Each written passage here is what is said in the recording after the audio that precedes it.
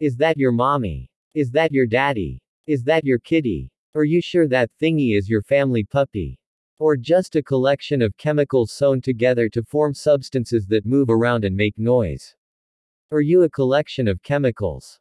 Is everything you interact with that you think has life just an illusion? Couldn't you give life to chemical collections you perceive to be not living?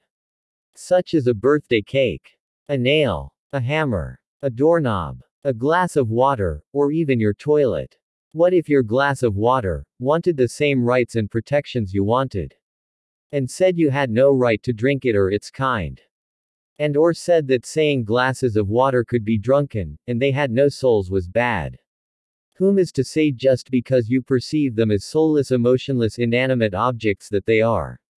What if people started to speak out for the rights of such items then banned, say drinking glasses of water, or touching a doorknob as it was abuse to the doorknob?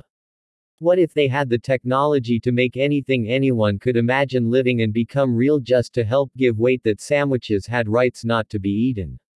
Or even give oxygen particles human-like emotions and could talk out loud like humans, and fight for their rights not to be breathed?